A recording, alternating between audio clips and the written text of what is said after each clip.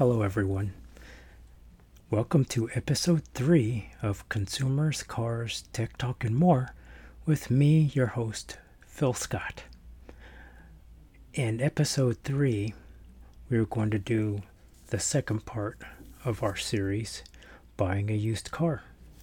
And in the last episode, I'll just go over a brief rundown of what I spoke about. What type of car or vehicle do you want? What brand of vehicle do you prefer? Vehicle reliability, because that's something that's a huge thing, especially if you're going to keep a used car long term. And I gave you some good resources to check out to look up vehicle reliability, such as carcomplaints.com and edmunds.com, Consumer Reports. Also, I spoke about considering your budget. Budget is huge. If you're going into buying a used car, say $10,000, $12,000, you know you can't afford a car that's $20,000 or $25,000. So choose wisely, spend wisely. Don't spend more than you can afford.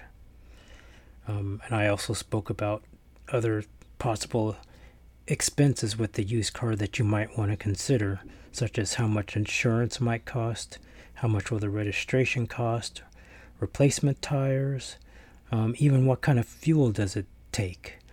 Some cars require regular fuel, and that's fine. That's the cheapest fuel out there. But also some cars require premium fuel and only premium. So if you try to run regular fuel on a car that takes premium, you're going to be in trouble and you might cause some serious damage to your car. And of course, some vehicles take diesel fuel. And of course, you can't use regular or premium in a car that uses diesel.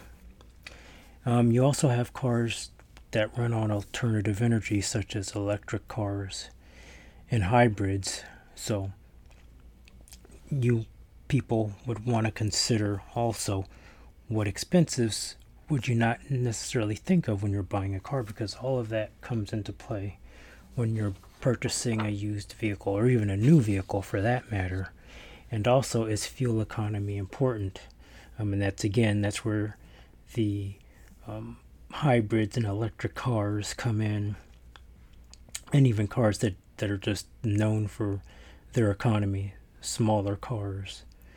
And in this day and age, with all of the modern technology that we have, you have larger vehicles, even SUVs, especially cars like the RAV4 and the Honda CR-V. Those are getting really good fuel economy now because they have hybrid models. So even SUVs can get great gas mileage these days. So that's something that you might want to consider. For now, in this episode, part 2 of buying used cars, I want to talk about dealing with car dealers.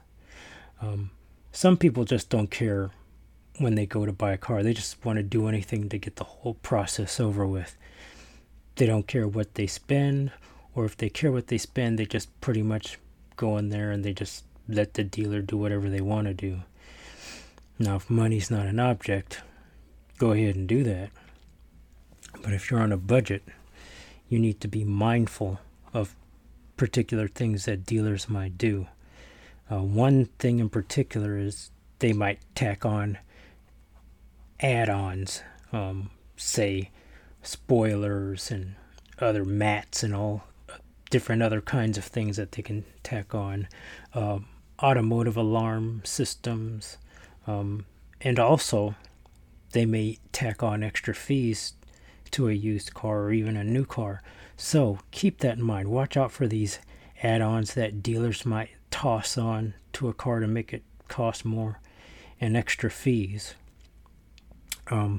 Also, one other thing that you want to really think about is when you're buying a used car and you're getting a loan, what is the annual percentage rate of the loan, the APR, and how much is that going to cost you over time? So for instance, say you buy a car where the loan is 10 to 13%, 10% high anyway. So that's going to end up costing you more during the life of the loan for the vehicle. You want to get the lowest APR as possible. And the APR depends a lot on your credit. If you have a really good credit score, then you're going to get a better APR on your car loan than you would if your credit score is in the tank. So the better the credit score you have, the lower the interest rate you are going to have on your loan. Or if you're paying cash, then it's not an issue. But if you're getting a car loan, especially a longer term car loan, say 4, 5, 6, 7, and then 8 years, and that's just ridiculous. It's ridiculous to get a car loan for 7 or 8 years, but that's happening these days. So if you want to go 5 or you have to go 6, go for it if that works best for you. But even then, you can pay off a car faster than that, usually without penalty. So even if you get a longer term car loan, if you can pay that car off as quickly as possible, do it. Some people like to lease cars. They don't keep cars for a long period of time. And they'll say, you know what, I'll just lease this car for 2-3 years and then I'll turn it back in and get something else. Well, be careful with the lease. How much is it going to cost to get into the lease? A lot of times they require a couple $1,000s or more down payment to get into a lease. And if you have to break a lease, then that's going to cost you some money to get out of a car. So keep that in mind. And some people decide after keeping a car for a while under a lease that they may decide to just buy the car right out. So in other words, after keeping the car during the lease period, then they just decide to finance the rest of the vehicle. And that may be something that you do too. Especially if you like the vehicle and you're like, you know what, I don't want to look for anything else. I'm just going to finance the balance of the car. Dealerships will do that too. So keep that in mind. Also, what you want to do is consider how much the vehicle is worth. Now, I touched upon this in the last episode, but you want to consider how much your car is worth, especially how much is the car worth that you're buying. So let's just say you're not trading in a car. Say you have a couple $1,000s or so to put down on a car. How much is that vehicle actually worth? Because, and I've done this a couple of times, so I've had to learn the hard way. You buy a car, you're happy with it at first, and then a year or two down the line, or even less than that, you realize, you know what, I don't really want this car. Maybe the gas mileage isn't what you want, or it's too much car, or for you, you're just not happy with it. What is that vehicle going to be worth when you trade it in? And one thing that can happen to a consumer is, say you get a car that's worth trade-in value, that's worth maybe $6,000, but you owe, and let's say you paid $12,000, and you've paid the car down to say $10,000 or $9,500. Since the trade-in value of that car is only $6,000, if you're wanting to trade to another vehicle, you're going to have to pay off the balance, the overage that car is currently over. So in other words, what I'm trying to say is, if your car is worth $6,000 and you owe $9,500 on that car, you've got to pay off that extra $3,500. So most times dealers are going to make you either pay off that $3,500 before you get into the new car, or they're going to roll that extra $3,500 that you owe on that car, then the value of that car, into the next car's loan, and that can be a nightmare and a headache. So in the two instances that I found myself being upside down in a car, and that's what you call it.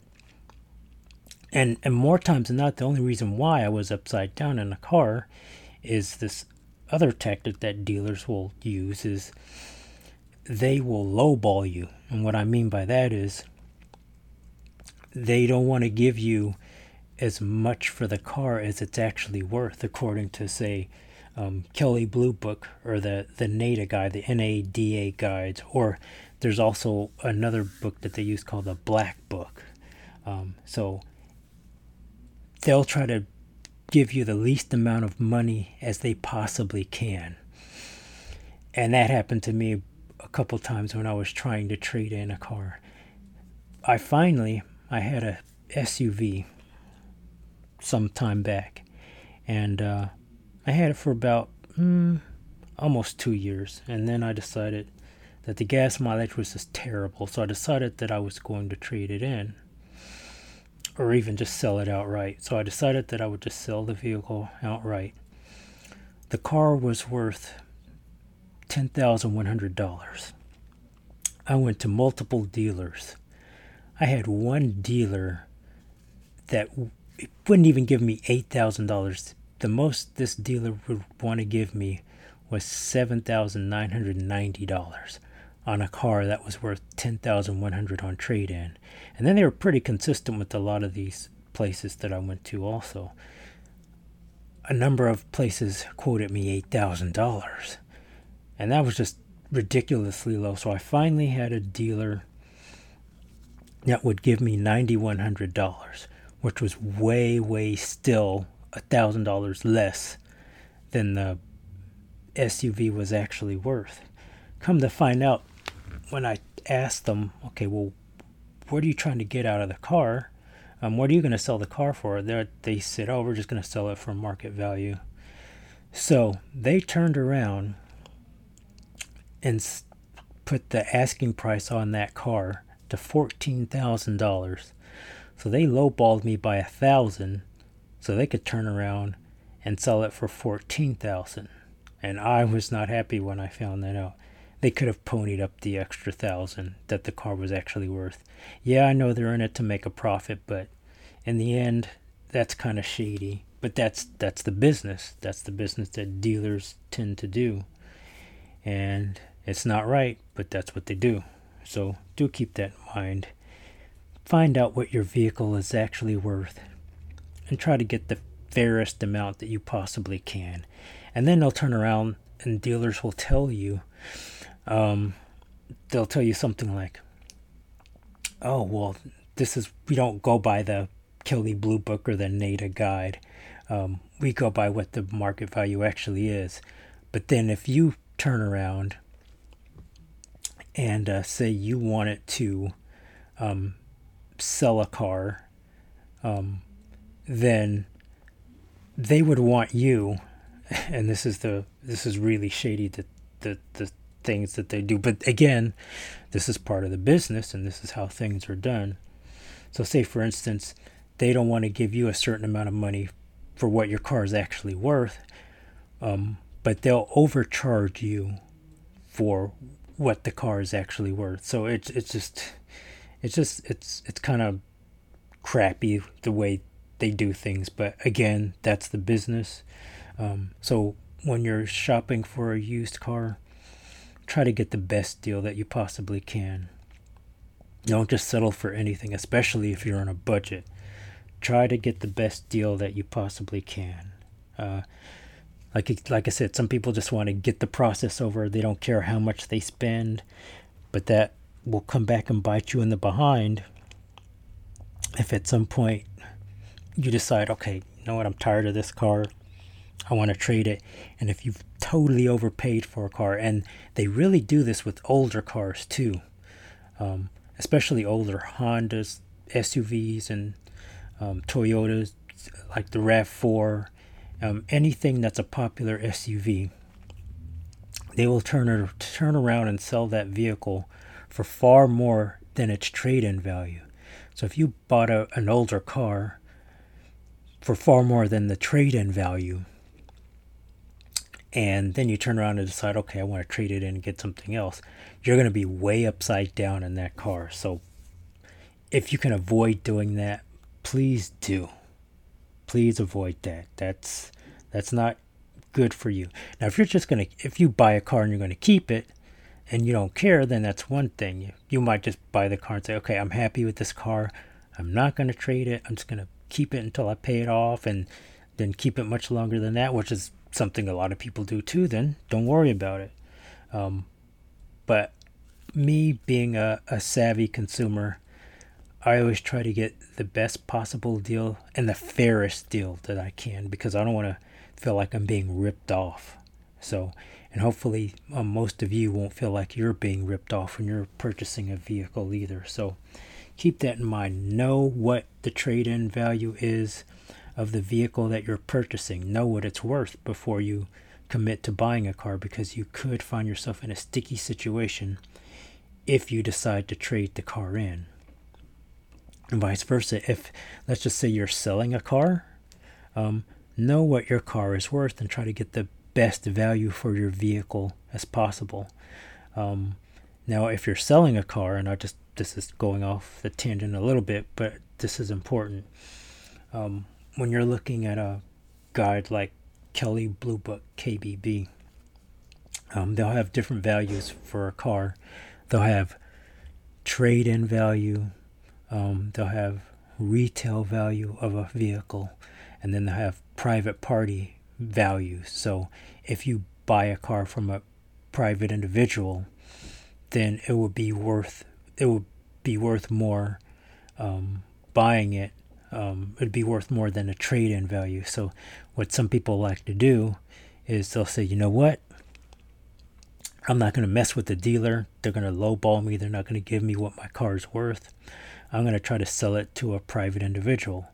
That's a harder route to go, especially if you have a vehicle that's not highly desired. That's harder to do, but some people choose to do that. So know those three values also. So that pretty much wraps it up here for this part 2 of buying used cars. If you have any questions for me about the last episode or this episode about buying used cars, feel free to leave me a message. Still working on the YouTube channel for my podcast, so hopefully I'll have that up and running soon. My podcast is available on 6 different platforms right now, including Spotify.